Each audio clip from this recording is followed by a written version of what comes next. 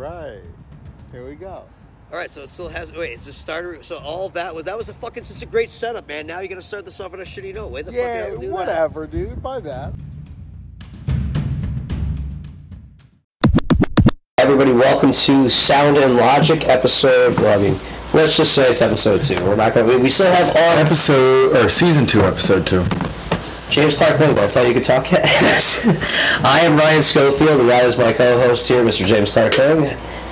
We are recording, again, this is Sound and Logic. James, I was just thinking about something. It's very, very fitting, and I've been a real believer right now of how everything in the universe is aligning. I believe it's my favor. Maybe I've gone crazy for the positive, but I really feel like in a very, very good place. But do you recall about 2 years ago in July?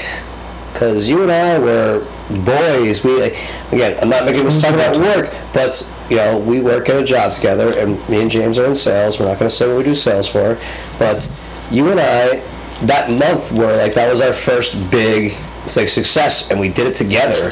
That was the biggest month. And we still had different methods of arriving at it, mm-hmm. different attitudes towards arriving at it, mm-hmm. and different visions for the future to a extent. Because at that point, I remember you thought that was me every month from that time on. I'm going, I'm just going to enjoy this while it lasts. That was my thoughts of this. I find it weird about how you and I have our personal relationship.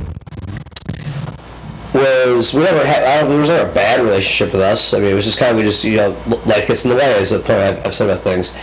And it's kind of weird that the metamorphosis of this is kind of, that's probably some bad use of a really big word, but how we've gotten to this point where right now it's like, okay, wow, I'm feeling as good as I was feeling 2 years ago when everything was going well, and now here I am with you doing this project with you, which is really making me feel better, making you feel better, correct?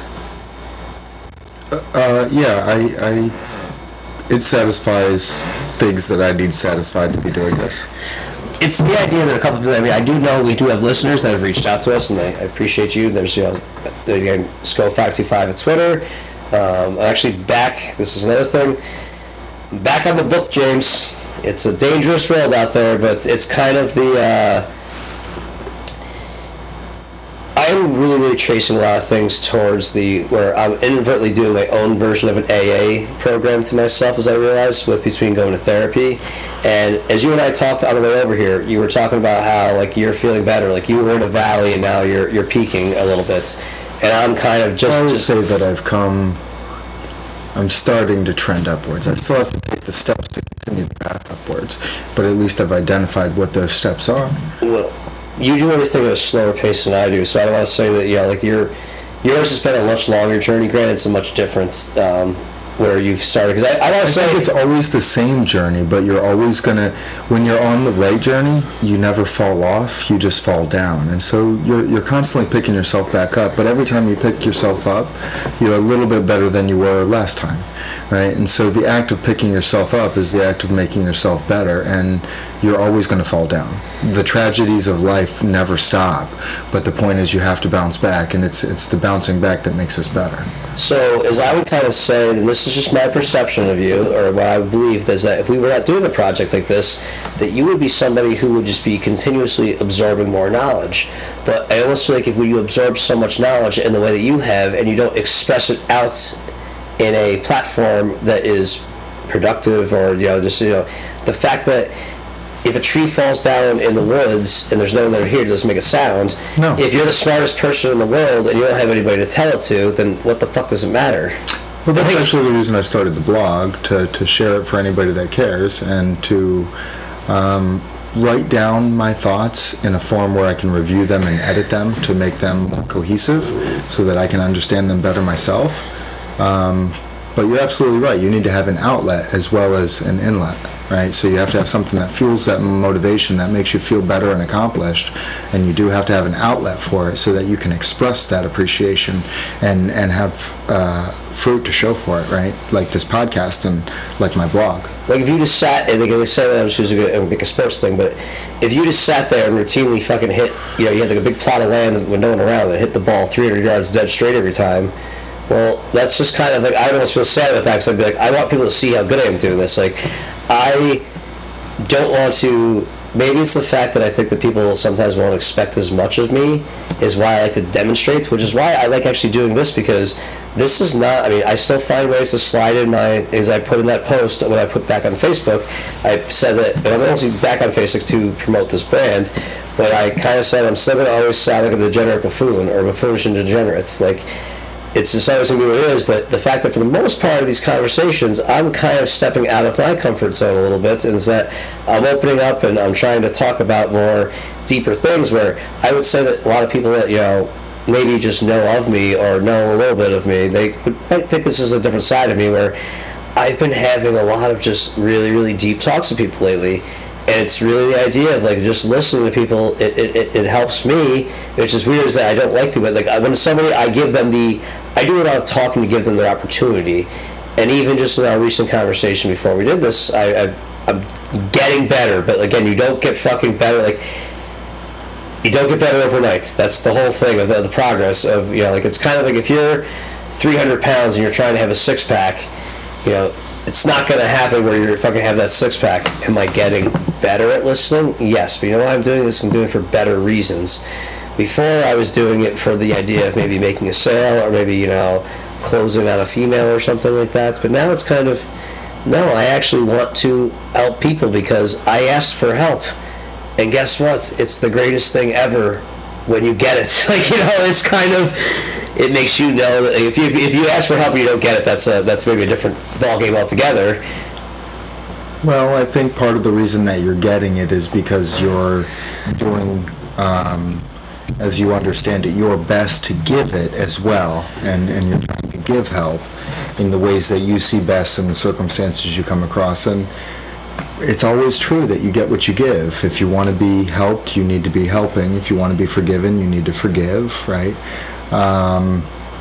And that means a lot of things, and people have to think that through, but you're embodying that without, necessarily articulating it. And so you're getting the help that you need, and it's having a productive outlet for you, and it's causing beneficial results, right? When we do the things that we need done for us, for others, they start to happen for us, and life gets better. Yes, and then it's kind of like, again, my idea of, fixing the problems in the world, as I said, is about the idea of just one person at a time, because it's so tough to change an entire crowd. And now it's, if you do it one person at a time, once that person feels how good it is to help somebody else out, you reverse it. You put that person in a position to want to make people ask for help, almost to an extent. Or you let them know, hey, if you ever need help, like, once you have the experience with something like that, at least that's just my understanding, that's been my personal thing, but again, things are just lining up in that where, honestly, I don't know, man, I kind of feel like, so I guess you tell stories and examples, right? So here's the one I'll give. I'll go to Dunkin' Donuts, right? And shitty coffee. Call it what you want. And I'll pay for somebody's, or Tim Hortons if you want, I'll pay for the meal behind me.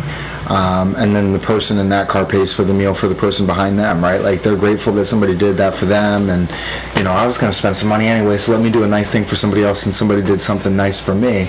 And right, so you do that one thing for an individual, and that individual does something nice for someone else, and that chain may stop somewhere, but you don't know where that is, and you don't know how far it goes, because what if somebody's feeling nice and does something for two individuals, and it creates branches, and you're feeling good throughout your day, so you interact with 4 or 5 people, right? And so we don't know how far that goes, and so we actually don't know how big of an impact these little moments of greatness that we have can have. So I guess where I would go, and this is where, again, this becomes a great outlet where, okay, people listen. We don't have a ton. People express interest in wanting to listen, but I do understand that time gets in the way, and if you're already set in your routine, or maybe I have to do something really controversial sometime to get us internet famous, like something really, it's probably going to happen organically, but that's how it should happen. But let's not plan that. I mean, we might go to jail if we try to plan it. I mean, well, I could tell you some of the jokes I've... There's been some less than flattering jokes that have come out of my mouth lately, where one of my buddies goes, if you have an Alexa, I'd probably delete it. Oh, shit.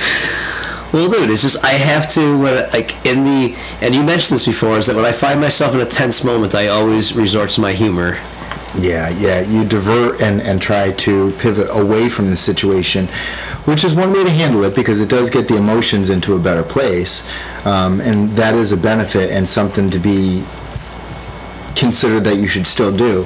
But I think it's important to try and do that while confronting the actual situation and trying to bring it into a positive light. Because my goal with everything is to try and see it as a good, right? Because just believe that everything leads to a good outcome, and that's why it's happening. So, like, if I get frustrated because, let's say, I've got a bunch of coworkers that aren't answering the phone and everybody's busy, okay. My response that I try to tell myself, because I get frustrated, I have that automatic response too, but I try to shift my thought pattern so that I get more productive results. I might try to tell myself something along the lines of, well, shit, if somebody's calling because they're trying to find out if there's any deals for porting in from T-Mobile, I'm going to be the one that they're going to come in and ask for, right? Just to put myself in a better state of mind when I'm going into that situation, which is just a phone call. But I just try to always see how it could be a positive. Everything can be turned to a positive. And that's the goal. And guess what? It produces better actions from you when you view it that way.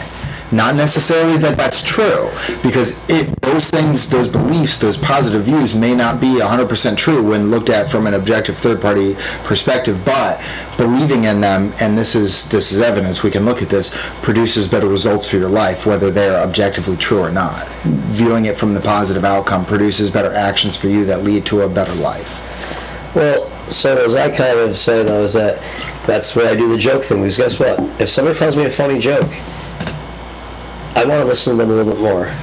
So maybe someone that has, just a quick interaction, they might want to listen to that. And honestly, like, again, not to go too much down the work route, but like, honestly, I offered a kid a job today because he got my attention with a very, very well-crafted joke. And it was kind of one that I liked because it wasn't over the top, but I mean, obviously he probably saw me in the way that I would display myself. He probably wouldn't have said it to a 7-year-old woman. It wasn't something that would get him fired at his job, I don't think. But it was. I don't think. But it was one of the guys at the gas station. We'll just leave it at that. But also the that guy with the keyblades on his forearms. No, not. Did we hire him yet? No, different person. So this person, I saw him sitting there on a Sunday, working at the counter at a gas station, which I've done many, many times before, and I just saw that he was off a little bit, and I know that, oh shit, it's fucking July, it's sunny, he's probably on his phone, seeing all of his friends and Snapchat, he's a younger looking kid, younger girls are crazy with the shit they put out there, I'm sure he's just going, oh great, like I'm just sitting at a speedway, fucking, probably, I don't know what they make, I'm not trying to demean it, but I don't know how it's going, but I know that somebody who's worked at a gas station, that similar thing, and had many Sundays that were just like, they go, wow, everyone's having fun, and I'm just here, and like, let's face it, like, I mean, like, you just kind of, you feel shut of yourself, and that's something I dealt with for a very, very, very long time when I was younger, which probably caused me to get into certain habits, of that, okay, well, if they're going to work, I'm just going to just get drunk, basically, is my thing. But I told this kid, I'm like, hey man, you ever thought about working with us? And he looked at me, he's like, no, I never thought about it until you asked me, which is kind of the epitome of what we do in sales. And he was like, I was like, well, dude, man, here, I'll take down this information and whatnot. And my biggest thing about it was that he instantly, like, I chatted a little bit about it with him, not like too much, didn't go too much detail. And then I said, hey man, like, if you really want to know the real deal, like, I'll lay it out to you pretty flat. Like, at this point in time, I mean, you've probably seen me as my most genuine self lately, correct? Which is, sometimes it could genuinely be an asshole, sometimes it could genuinely be a prick, but it's not forced emotions. But then I can genuinely be a nice guy. I'd like to think I'm generally being a nice guy for the most part, but I told him that, and he told me he sent in the application today, and he said, just thank you for the opportunity. And somebody saying that, like, where it's like, and then I kind of like mentioned a couple of things to him, like, I'm just imagining that if somebody had said that to me when I was this age, because you would have people that would try to offer you things. Like when you were younger, I feel like there was people that like would ask me, like, basically pyramid schemes, whereas I was getting at, and they would, you would just kind of sense that bullshit. I was like, I probably came across as a genuinely interested in helping out some person. And the best part is that it also helps me out. Like, it helps me out in many ways in this facet, actually. And again, helping other people will help yourself, and then hopefully they'll want to help other people, because part of me being back on Facebook is that, again, I like to believe when I'm in my personal world, or maybe, as they say in the part, you always say you become a product of your environment. In the opening of that movie, he says, I don't want to become a product of my environment. I want my environment to become a product of me. Mm-hmm. And again, with me always wanting to do all the talking, none of the listening, I'm essentially trying to make everybody a product of environment.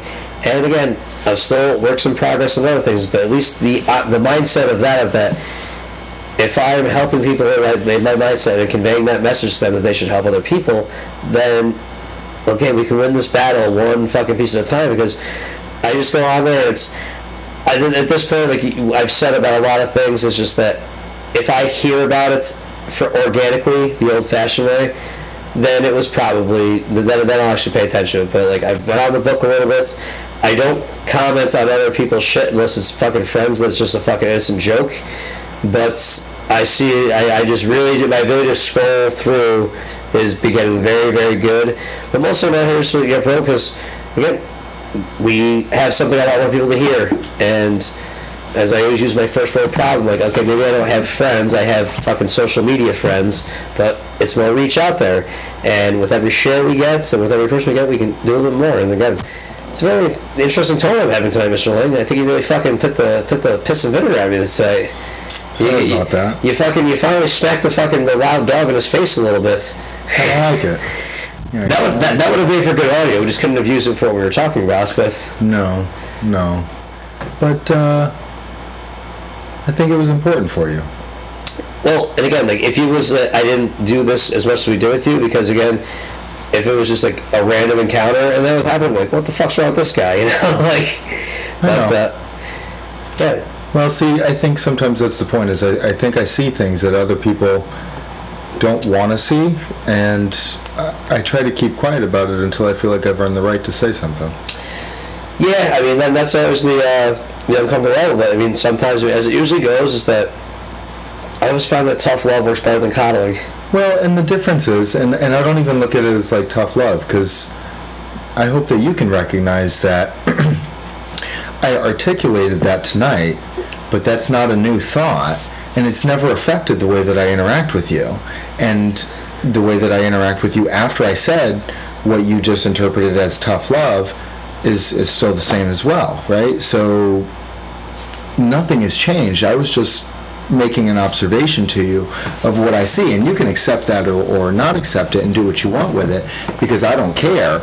I just wanted to offer you my observation because I care, and I think my observations are valid because my life experience has shown that to be true in my eyes.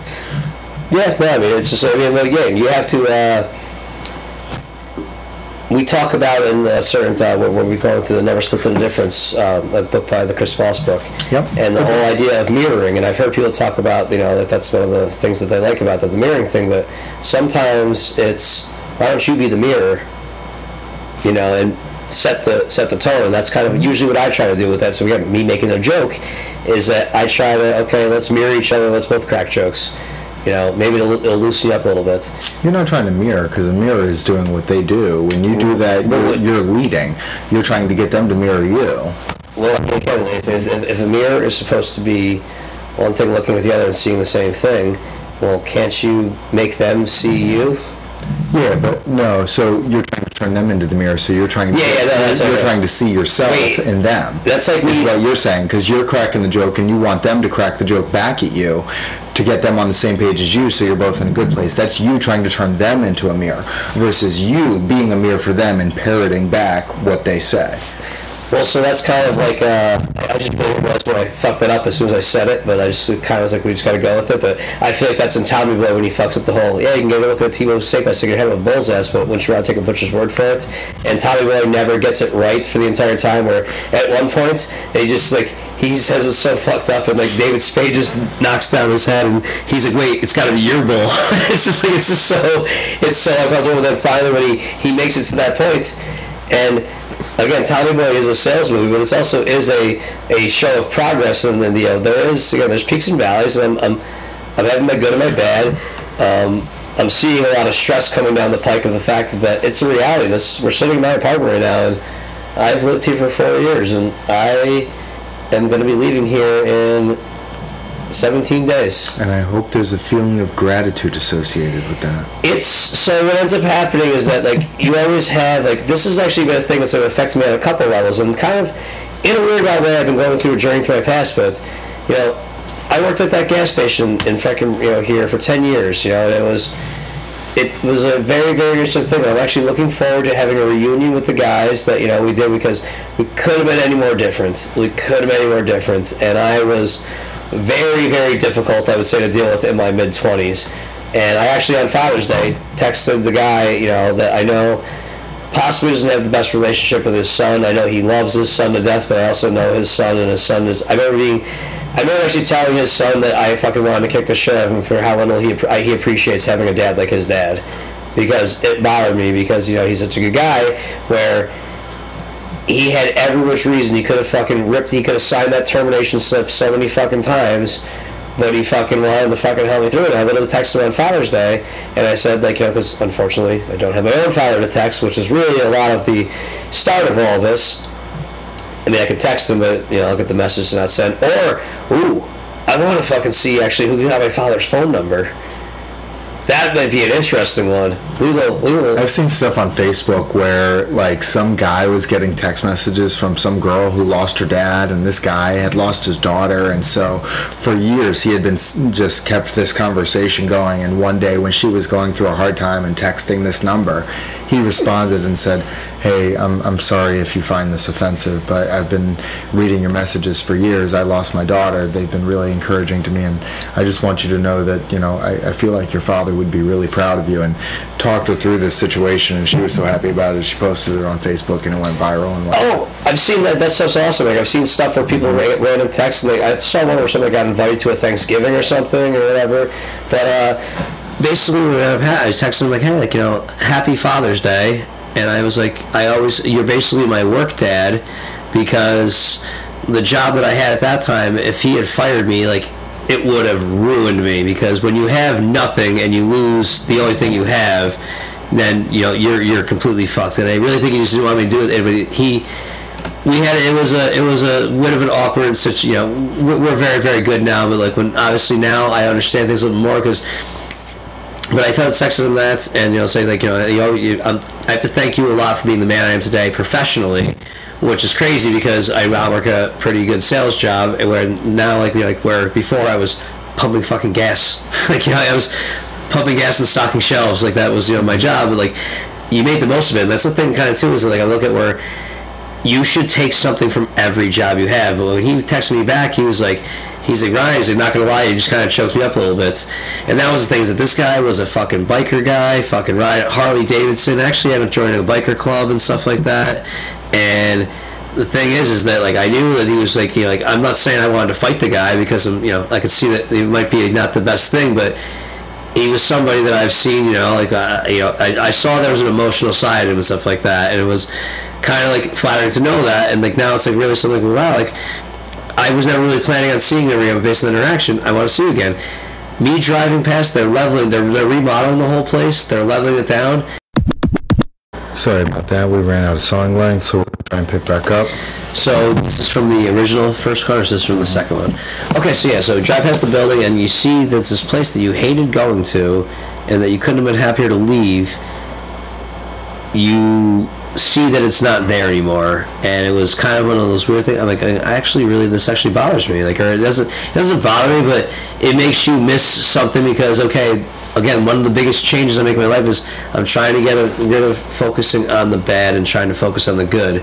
And I texted one of the other guys I worked with, and he was like, yeah, dude, he's like, we had so many fucking fun times in that place. It's like, yeah, like, unfortunately, when you're somewhere, like, you know, sometimes 70 hours a week, you know, there might only be, like, 3 good hours out of that time, but shit, there was a couple good times, there was 3 hours there, and there's, for me, at least, I'm a storyteller, but I'm also a story rememberer, and it's kind of, I mean, do you remember things do you think I have a vivid detail for memory? Because I feel like I do, and, like, I don't know if that's some, like, do you remember things as clearly you think as I do? I do, but I don't think that I put the emphasis on the details in the explanation that you do. Paint a picture, bitch. I do, but what I'm trying to paint is an experience, right? And you're painting more of like a movie picture, where I'm trying to paint the subjective experience. So, I kind of internal experience, I should say. So maybe this, I want to ask you your thoughts on this one, because this is something that it just popped in my head. I feel a lot of comfort in my adult skin watching things I watched when I was at the best point of my life. Like I watched American Psycho last night. Do you have any good good memories? I think that's one of my favorite movies, not because of the actual movie itself, but so many good memories I have, and good times that movie has made me happy, I guess, because whether I watched it with a group of guys and it was just like, okay, that was a cool night. I can think about the rest of the night. Like you're sitting next to a picture right now of my old roommate Dustin Riley Sickles. God bless his fucking soul. Fucking passed away way too young. Me and him lived together. I watched that movie so many goddamn times.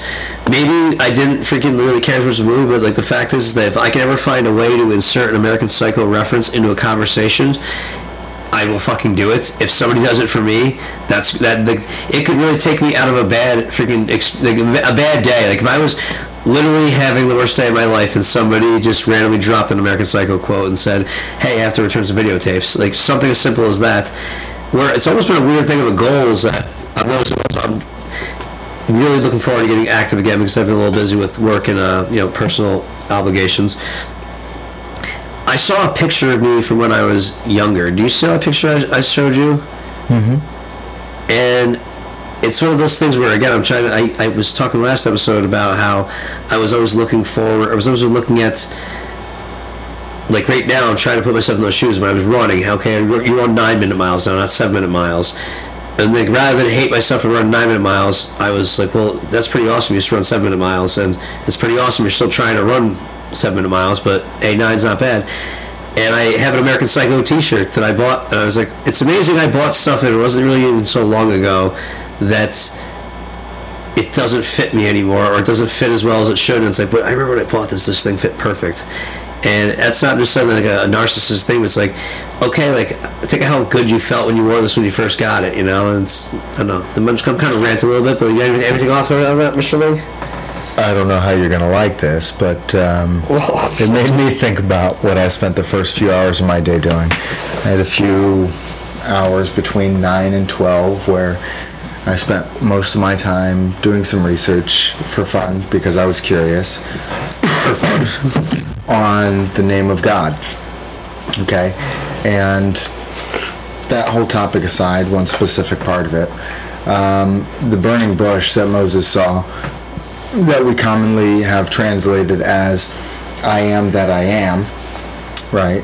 Which indicates that's a powerful implication in itself, right? Could be translated another way: "I will be what I will be." So it occurred to me that, okay, if it can be translated as "I am that I am," and as "I will be that I will be," that stands to reason that it could be translated "I am what I will be," or "I will be what I am." My idea is that God is simply the idea that we hold in our head, the ideals, right?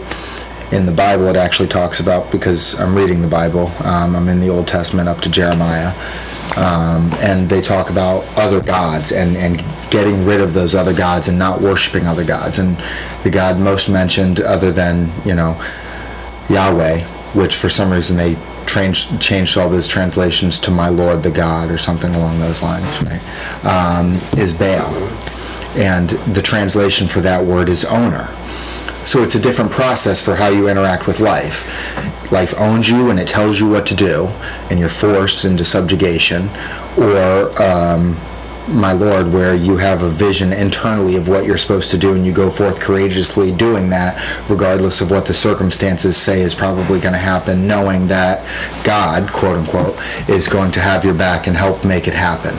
And ironically enough, when you go forth with that courageousness, weird shit happens and serendipities happen, and life works out, right? But anyway, so I am what I will be, and I will be what I am. So that idea, right, you want to be a runner. I'm going to use that example because that's what you use. You want to be the guy that runs 7-minute miles. I will be a runner, I am a runner. I am a runner, I will be a runner, is the mindset that you have to have, and you just start running. And you might be running 9-minute miles now, but it's not about how long it takes you to do it. It's the fact that you are a runner, right? And a runner gets better because you do it continuously. It's not about the measurement, it's about the fact that you did it, right? And because you did it, you'll do it. Because every time you do something, it becomes easier to do. So the measurement is irrelevant. It's the continuous doing of the same thing that makes it important and allows you to achieve those 7-minute miles. So you want to get back to that place because you did it for a long time. That's how you got to that point. When you first did it, you were a kid, so it was easier to get started, and you might have gone from 7 minutes and 45 seconds to 7 minutes instead of 9 minutes because you've killed your body with fucking alcohol and tobacco and marijuana and cocaine, right? Jesus Christ. But so now you're up to 9 minutes because you've had a lot of fun that set you back. I think the word they use there is backslider, which we're all guilty of that. So it makes it difficult. So now you've got more to overcome, but you just have to do it. And then I am what I will be, and I will be what I am. And that's what it made me think of. So here's the thing that I also looked at when I was looking at that picture. I was going, I probably was doing more of those things then, and still waking up the next morning and doing it than I was that I have done at times. But that's a different story altogether. But well, I find it easier to do things like having a drink with you when I'm getting up and exercising, when I'm doing those things. But these things make it harder to do those things, and then those things fall off, and then these things have a bigger detrimental impact, and then my life starts to fall apart because my house isn't as tidy because I'm not getting up at 4:30 in the morning and having 2 hours to just pick up random shit as I walk around. Well, I'm in the weird thing where this is kind of where I'm very aware of this, and it does suck that I have been busy with my work obligations and also some personal ones that I'm really kind of like living in 3 places right now. Yeah. So it's kind of, I don't have any semblance of, it's kind of like I'm waking up to a different place right now on a lot of occasions, and it's how you structure with that. And there's, again, the breaking of routine because, okay, there was this little plan, but then, okay, now it's just broken completely, where it's just, okay, I'm just, I don't want to say I'm free falling like that, but one thing that happened was that last week my persona and my energy was much different than this week because what happened is that last week I was incredibly physically active and I was physically exhausted, but physical exhaustion actually makes me feel energized somehow. As weird as that may sound, I agree. It's more motivating. It's like, okay, so if you ask me to do something to my peak performance, there's no chance it's happening. If you ask me to run, my legs are going to lock up, and while I'm standing there, my legs feel amazing. It's kind of one of those things that I was kind of getting at. And with this little stretch of stuff I've going on, because I literally had to tell my therapist that I do want to continue seeing you, and I have to start paying for this out of pocket now because I got the freeness is up on it. I do want to do it, and I just want you to know, I literally don't have a day the rest of this month I can see you. Because I have been through the process where I have to work and move and take care of stuff, where I have to, I have a car situation where the stresses are, it was great letting it go and just not giving a shit for a while, but the fact of the matter is, just as I was saying, how I started dealing with problems that I had, or addressing them, that where I was bearing away for 35 years essentially, or the 35 years of my life, when I came back to actually having, there was a lot of things that were still on the docket for right now, where it's like, I know how that goes. It's a never-ending process. I mean, you're always gonna.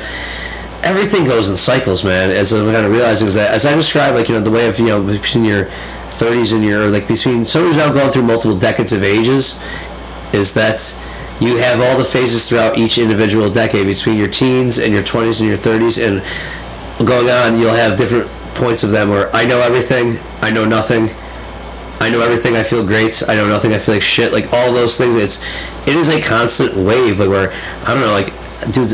If anyone really lives a flat, emotional, and if everything is just literally a straight line for somebody, I need to talk to them. How does that ever go? Because even my therapist, I can tell, is stressed because You know, it's like, I know that, like, I'm her Friday appointment. I'm her last appointment on Friday. I know that she's got shit going on after our fight. Like, she's got kids, husband, whatever's going on, and it's like it's kind of weird that actually I've had issues. Realizes my head. The very did you ever see the movie The Pirate? Yeah. Leonardo DiCaprio has the flip out in the Sync's office, and he says right at the end, like, you know, they have the whole thing where he's like, she hands it there, she's like, I can't sleep, he asked for Valium, and she's like, oh, you're better off if you ask for, you know, something else or whatever.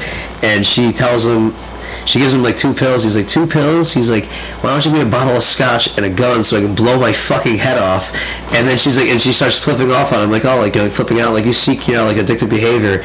And he's like, oh, listen to you. And he ends up going, he's like, what if I was serious about that, by the way? And she follows him out, and she's like, hey, like, you know, like, he's like, you know, like, I apologize for that. And he's like, listen, I'm your last patient of the day. I understand it. That's how it goes. And now I have to deal with this level of stress, and I really can't wait to just be able to go out and go play baseball with my friends, because that release, like, because also, like, doing the running thing, that's self-fulfilling. But then back to the helping out thing, when I'm out playing golf and I'm playing with somebody, I can give them a golf tip. If I'm out playing fucking baseball and, like, you know, we're just out there just like, okay, you threw the ball and I caught it, but guess what, you wouldn't throw the ball if I wasn't there. But didn't it feel good to throw that ball? You wouldn't have caught it if they weren't there. I mean, I catch everything. It's fucking amazing, man. Shut the fuck up. It's a two-way street. The same thing that's true of them is true of you.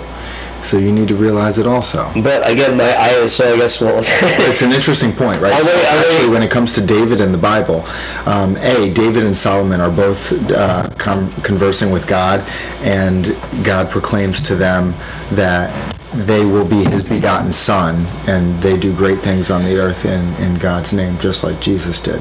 And they were also called God's son. So I think that's important, because we can all be God's son, not just Jesus. Anyway, when he talks about his relationship with God, he doesn't talk about the fact that, so he asks for certain things and they're given to him. Right, and it's kind of like the baseball thing, right? If I wasn't there to catch it, you couldn't throw it. He said the reason that it was given to him was because he asked for it. So I think that's kind of, you've used AA as the example, right? AA, the first step is admitting that there is a problem, right? And seeking, yeah, exactly. And among other things. Well, Jesus, I'm not doing cocaine, okay? There's Jesus Christ. I'm smoking cigarettes and drinking beer, okay? Okay, but it's like that, right? So you acknowledge that there is a problem, so there's something to fix, and it gives you something to think about and work towards, right? So you're asking for the help and the acknowledgement, and that's how you get the answers. It's the asking for it that gives you the answers. If you never ask for the answers, you can't expect for them to come, right? So you have to ask for the help. You have to ask for the better life. You have to ask, what does that look like? How can I do that? You have to ask for a ball to catch. Well, so here's the thing, is that where I was going with it, is that you can throw a baseball anytime you fucking want to. It's just really not fun if someone's not there to catch it. Is where I was kind of going with it, but, you know, obviously it's not that anything you said there wasn't true or good or pretty words, but pretty words. That might be your nickname, pretty words laying after. When I hear somebody say pretty words, it makes me think that they don't think that there's applicable action that can be taken from them, and I try to make my words focused around applicable action. So things that I believe are spiritual, I try to say in a very pragmatic way, so that it's kind of removes that barrier to, no, I'm not just going to believe in a guy in the sky, because I don't think about it like that, right? So if I'm saying pretty words, I want to hear that, because that means that you don't think that there's action that can be taken from them. So in the weird way is that I was joking around about this. Well, first off, with your whole thing, with you just said, like, oh, and other things, okay, guess what? Yeah, marijuana gets smoked, okay? Big fucking deal. Is that you... I was going to say the episode of that was going to be, just because he was going to make it for a horrible reference or chance for you to make a joke, would be that I like catching the ball rather than pitching it, but then I was going to say, because I play catcher and I really hate pitching, because, you know, it's like, okay, I'd rather react than set the action sometimes, which is where sports gets out of myself, is that you would think because I'm an aggressive-minded person in the form of my personal life, but on sports, I play defense. I react. But with sports, players are usually more aggressive. Well, you can dictate the action at times, but a lot of times you do have to react to. You react to information to become aggressive. Exactly. If you just blindly, you take advantage of that more raw emotion. Whereas when you're on the offense, you have to be more. You have to try and be more logical. And I think this is why teams like the Patriots are more successful, because they anticipate what the emotional reaction to something is going to be, and then use the logical response to that. Really, and then that's what's funny. That's actually a great way to describe why the Patriots are better than the Bills. Exactly. Everything they do is emotional. Oh, we'll just be great if we get a receiver. Let's get one. Right? And let's throw each other through a fucking plastic table while we're at it though. So they don't think about how.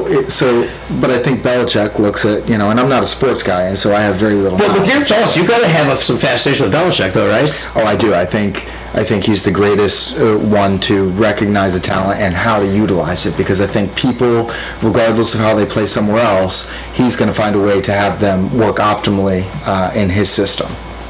And he will work a system around what their talents are, I should say. Jimmy Lane with the fucking hot sports takes. This is now became a sports radio show. No, I mean that would be amazing for somebody to shoot logically. But again, what always happens is what really with the Patriots and the Bills thing is that the Patriots are always terrible, and then they're good.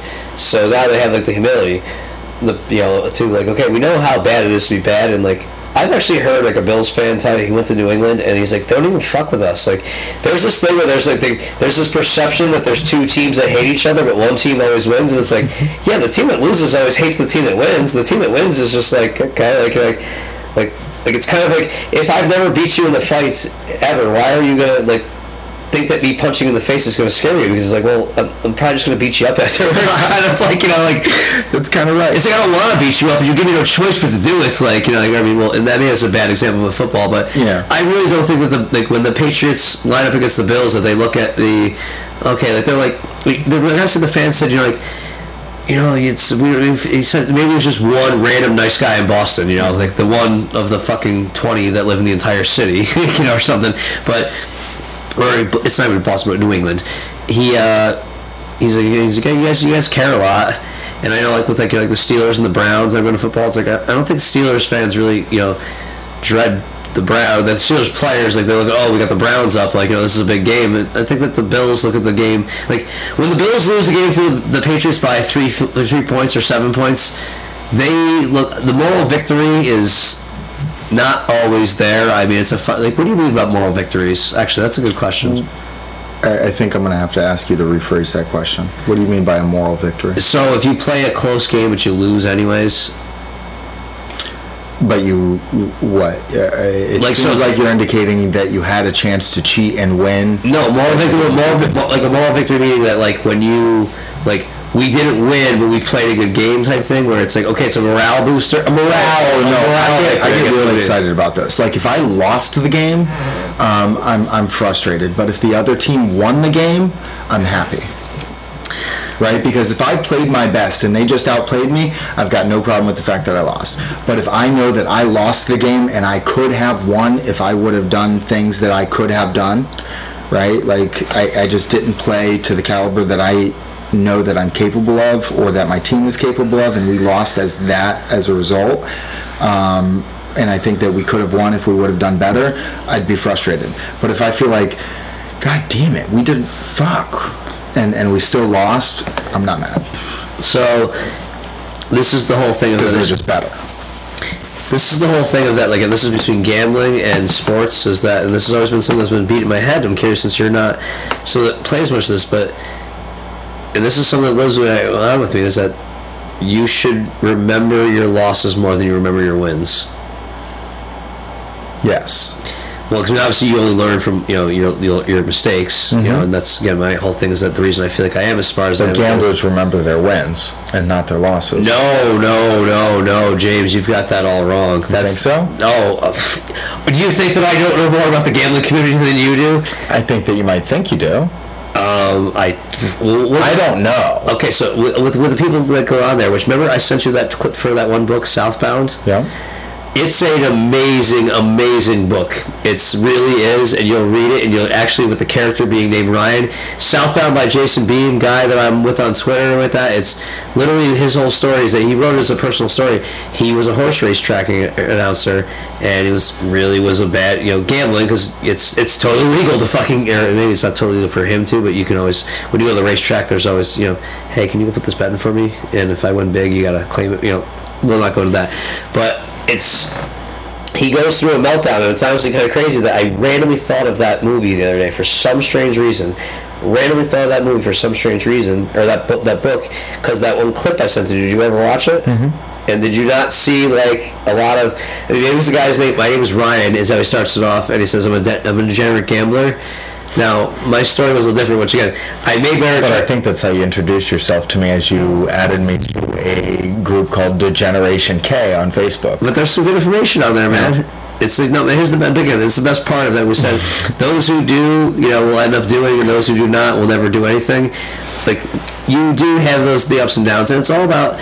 I think it's kind of the idea of challenging yourself. That, okay, like, this is a thing that you can do, but...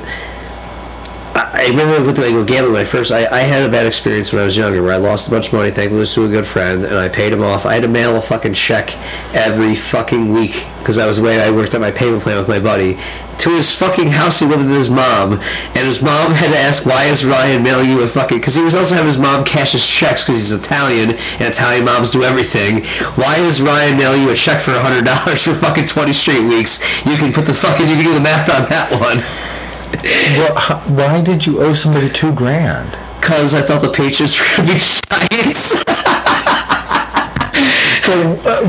But see, the problem isn't that you lost $2,000. The problem is you were willing to bet $2,000. Like, that's what you need to realize. It's you were willing to put yourself in that situation.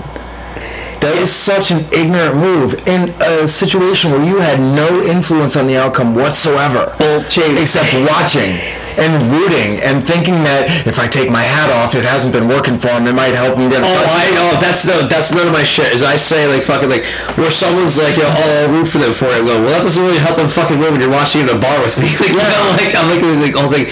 What I was going to say about that one is that, try to pick it off on there again. This is an experimental process. We're still getting used to it. Mr. Lang is learning on the fly, and I have patience with him now. Not going to threaten to kill him like I did last week, but maybe that was because of the fucking 1,200 milligrams of caffeine you pumped into me. That cup of coffee actually might be responsible for my weekend, actually, because I couldn't get to sleep too easily that night. Do you know what I drank before I met you at Barber's? Well, half of it before Barber's, and then half of it before we walked upstairs. A fucking bottle of fucking, like, No Explode, like... A little can of Death Wish. Yep. So,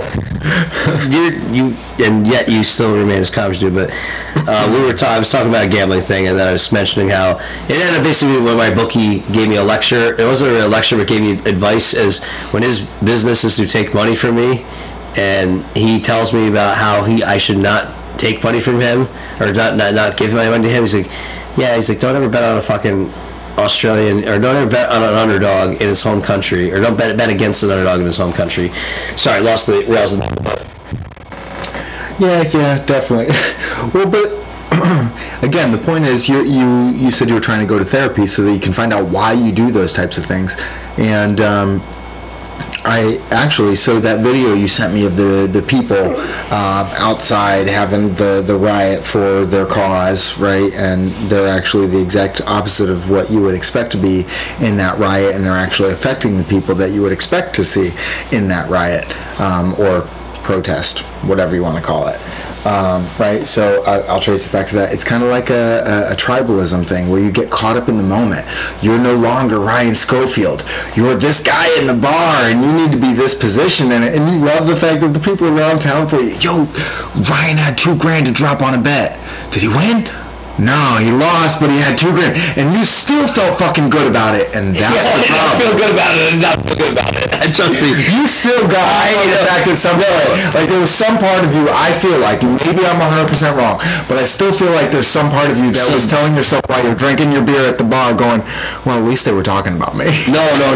It was kind of, I mean, It doesn't have as much as that one, but I mean, but sometimes, because here's the thing, sometimes people get in on the action with me, so then it becomes the whole that it doesn't. It's not just I'm getting business from my bookie, who's my buddy. No, it's not. It's not just that. It's just that when I feel strongly about something, generally I'm going to tell other people about it, and then they'll be like, "How strongly do you feel about it?" It's not like it's like everyone I just yell, "I got $2,000 on this bitch." It's no, I've texted enough people. It gets around, right, and that's why it means something to you.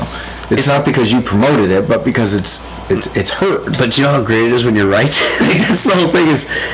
Like, so this is the thing with the gambler thing. This is why I don't think you really truly understand the gambler's persona. So I don't want to. No, like this is a thing though, because there are reading actual people that do it for a living. Okay, they're not gamblers. But when you go out of your money management is just as much a part of being a successful gambler. Yeah, but that's not what I consider a gambler. When you're talking to me about a gambler, I'm talking about the types of people who end up sitting at slot machines pulling levers. Well, I think about somebody like that who's a professional. They're actually detached from the emotional aspect of it. Okay, so if I use the term handicapper to you, because handicapping is what the title actually really is. You gamble, but you handicap, then gamble. Yeah, I feel like that's different, because that's a logical approach. They bet percentages of the bank. That's a very... But ultimately... And the math backs that approach up. But so the thing is ultimately sometimes, and especially with the world of gambling, that's why I do sports betting. Is okay. So with regular other games, I'm not like as someone who gambles. I don't go to casinos very much because I am smart enough with the math about. Okay, do I like going to fucking a blackjack table and sitting down with $200 sometimes? Guess what? It's so much fun doing it that like I look at that it's worth the $200 because it's such a great. That's how you have to. I mean, unless you have the worst shoe ever, which I've had at Harrah's in Vegas before, which we're not going to talk about that because nothing better than the same blackjack dealer fucking taking you and your friends like $800 in a matter of 15 minutes with no personality too, just fucking really hating on you, and then a couple hours later when you're like, okay, like we're kind of like we've done enough tonight, let's go to this place in Vegas on fucking the Strip that is the greatest place on the Strip ever. It's and lose another grand? No. This is what it is. It's a place that sells like fucking $1 hot dogs, $2 Bud Lights, and $3 Fireballs. And it's actually a place where apparently a lot of the Vegas workers hang out. I saw a bartender pull a knife on the person in this place, and no one really seen face behind it. No one seen face. You can fucking smoke in the place. Obviously, there's a fucking convenience store on the other side of it, which I have an even worse, horrible story ever about the convenience store. I went to a place in Florida like that one time. I was amazed. There was a bar in the back, a convenience store in the front. I'll tell you about the convenience store starting off the air because it's pretty bad. But it's Vegas, okay? Like, This was Pompano. It didn't stay in Vegas, but, there's just a funny part, but that one really can't be told. But so... this place, like, and then also we're standing outside, we're smoking cigarettes because you said it didn't stay in Vegas, but that story can't be told. Does it involve a VD? No, there's no VDs. It's just. I mean, it sounded like something. Okay, prior to another thing, it's me. Okay, I'll tell it now. We've already established cocaine use has been a part of my life. I won't mention the people I was with, but this place, we're outside like smoking because this place everyone smokes inside, and what you do is you throw like fucking $5-10 in a video poker machine, but that's not gambling Vegas. When you do that, you get comp tricks, and you just kind of sit there. Okay, it's like you're playing quick draw. It's a cheap thrill. I put $10 into a jukebox to play music. What's the difference? Exactly. You're entertaining yourself for a little while. But fair enough. We're outside, the same fucking blackjack dealer fucking is apparently a limo driver at night. Fucking asked us, dude, he's like, hey, you guys want to go to the club? Well, these, they want to take you to a strip club because Vegas is amazing, but it didn't take me very long to figure out how the Vegas economy works. And it's, if you're a hustler, fucking then by all means. But the story that I was involved in was that, let's just say that it was 6 o'clock in the morning, and I wasn't jet lagged, and I wasn't, out of my time zone. Let's just say that I was enjoying Vegas, and we had gotten some oil before cartridges were really a thing. So my buddy was like, he's like, just get some aluminum foil, we'll figure something out. And like, so this is the thing. So it doesn't sound like a thing. No, so it might have happened, but it doesn't sound like a thing. So I end up having to walk down to this place at the middle of the morning. I go there, and again, everything in Vegas is a scam. So I go there, and I'm looking around the store, and the guy looks at me like he's like I'm robbing it or something, because I'm like walking around, I'm trying to find aluminum foil in this little general store, not general store, just like a little convenience store. I'm like, this is the only chance we have in it. Okay, effectively, we fucking planned on us what effectively considered freebasing of THC oil because we had to fall asleep. We decided, I've seen enough movies where people freebase coke. Maybe this worked for THC oil. Oh my lord! Well, I guess it's worth a shot. And That's the worst thing I could imagine. I walk up and I have my debit card. I really don't have my cash with me, and I go to the counter and the guy's like, I had to ask him where's the aluminum foil. I walk up, it comes to $4.95, and there's like no taxes or anything on anything. I'm like, it's like minimum charge. The car's like $5. And I was like, well, I could use a bag of gum. No, so then he's like, we got candy bars here. He's like, I'm not saying you have to eat it, but and I was like, I'll be right back. I go grab a Vita Coco, coconut water, so I can hydrate. And I'm walking back in the casino, and I'm like, well, I don't want to be carrying a roll of aluminum foil in my pocket. It might look like a gun walking into a casino, so I am holding it in my hands walking out, and let's just say, okay, cocaine was involved, okay? So I'm walking through a fucking Vegas hotel floor looking like I'm strung out on coke with a roll of aluminum foil and getting the looks of death. And that's why you should not do bad things to yourself, I guess. That's should have made yourself a hat. It would have probably gone over easier.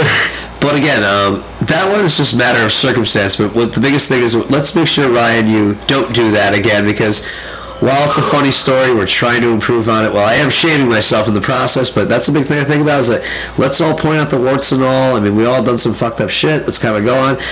I guess we're getting into that part of it, but if I mean... It sounds like Ryan's on the same page with me, where it's time to wrap it up. But before we do that, I think it's important that, what he just said is very important. You got to bring stuff out into the open, and he may do it as a joke and call it shaming himself, and I do it individually in my own personal life through a journal where I try to talk about my faults and the problems and recognize what I did and what I think about that as if somebody else had done it, right, and recognize that I'm that person, and not necessarily make a decision about what to do, but just to recognize what's happening, and that's pretty important. And on that note, I think we're done for tonight. Absolutely. Thank you very much. This was a much different, again, we don't plan anything out. We don't do any show prep, and maybe I don't like the idea of doing that because... I don't know, man. I feel like we're getting comfortable, and I feel like I like this format. I don't know how you feel about it. This could be almost divided into 2 episodes. Where how they transition to each other, this was It could, but it's not quite. We should talk about that. I mean, there's 2 different tones of energy. It started off where I was very, very calm, but then once we found my happy points, and that's the thing I gotta go. Maybe I gotta stop being so excitable, because once you mention the Patriots, you of all fucking people mentioned Belichick. I love winners. That's what I look at, the thought patterns that create victory. Well, hopefully victory prevails here. This is the Sound and Logic podcast. This is the second time we said that, so get used to it. I am Ryan Schofield. You can get to me again at Sco525 on Twitter, and also the same handle on Instagram, and now I'm back on the Facebook. I won't probably read what you say. I just post stuff and just ignore it afterwards. Now, at least that's the decision I made after today. And Mr. James Clark Lang, thoughts? I am what I will be. I will be what I am. JamesClarkLang.com. Thanks a lot, and we'll see you next time.